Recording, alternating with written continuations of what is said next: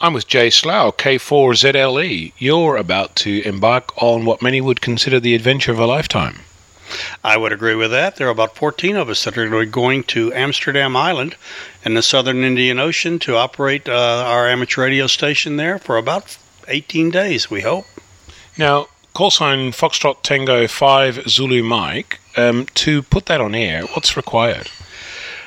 Well, we had to work with the French government, obviously, to get the license for the radio operation. Then we had to get permission from the French government, the TAAF, which is the Territorial Australis and Antarctic of France. I'm not sure exactly how you'd say that in French, but that's the governing body that we had to get permission from to land on this particular island. So there's a whole lot of legal aspect to actually getting there. What about the logistical part of it?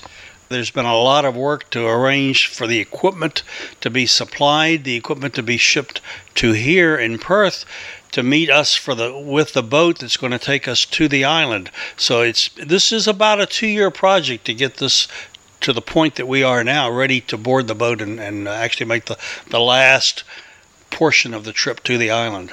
Okay, so your workstation, your quote shack unquote at the other end, what is that going to contain?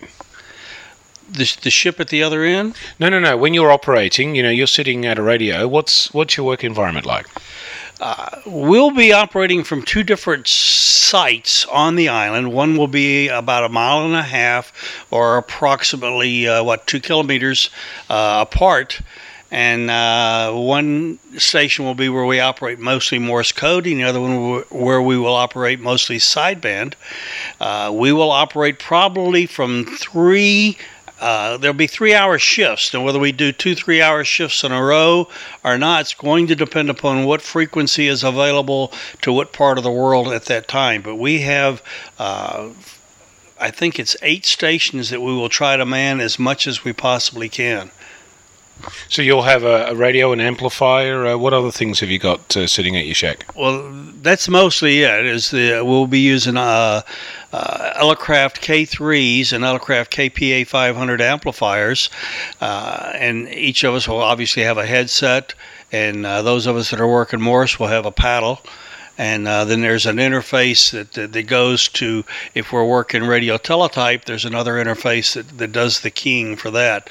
That's the basics of the radio. There'll also be computer logging. All of the logging will be done by computer, and once an hour at least, we will aggregate the station's log books together and upload that so people can actually have near real time, within an hour, feedback on whether they are actually in our log or not. Are you using things like skimmers and things like that? Well, we won't be using the skimmers. The skimmers will be used by the remote stations to determine where we are and reporting what frequency we're actually operating on. Those of us that operate CW will not be using any kind of a computer-assisted code copying mechanism. We copy the Morse in our head, so we will not be using skimmers or any kind of a CW reader when we're operating Morse. Now, we will use computers to do the actual interpretation of the radio teletype signals and the other digital modes, but no skimmers. Okay, so you're using Mic 1, eyeball, and eardrum. Exactly. You're going to be operating computers, of course, to do the logging. What kind of infrastructure have you got in place for that? Is everybody a little bit of a computer expert to make it all work? No, there are 4 of us that have been designated to take care of the computer networking. So there'll probably be, if you will, probably 1 awake at each site at any given time. I do not know if Ralph scheduled it purposely that way, but there are only 4 of us that should be working with the computers, changing the computers, and checking on those to make sure everything is working correctly. Now, we have one of our team members who's not traveling with us, who did all of the infrastructure design, and that's W6IZT. Has designed all of this and had other people do some of the coding to make sure that we've automated it and made it as foolproof as we can, so that our time on the island is not taken up with checking the logs and making sure the logs are done. It's as automated as it can be so that we can spend our time operating. Now, Jay, you've had a license for a little while. When were you first licensed? I was licensed in August of 1958. In that time, you've made a few contacts. What was your most memorable one?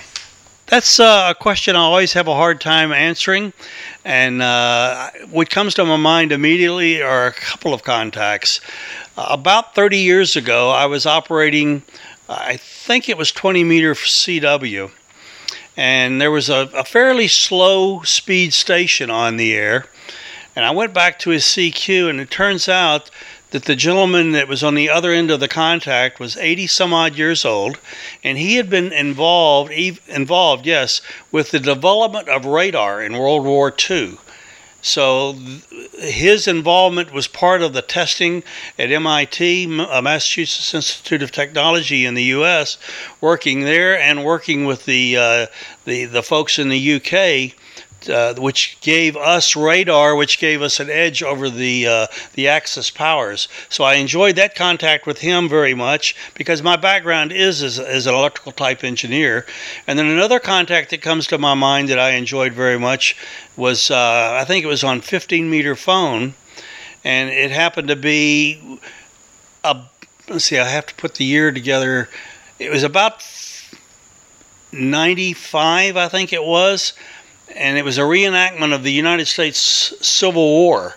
And I happened to be in contact with someone who had just gotten back from one of those reenactments. And he was part of an artillery division, if you will. And I was talking with him. My background is in the U.S. military, was as a Marine, United States Marine. So the artillery part, I got to talking with him on the air and learning about, and I never really had studied it before, the artillery that was used back in the American Civil War. And it was very interesting to learn about the smooth bore cannons and how much powder they would use to set these off. So those are the two that popped to my mind right away. Jay Slough, thank you very much. Thank you. K4ZLE, I'm Onno, VK6FLAB.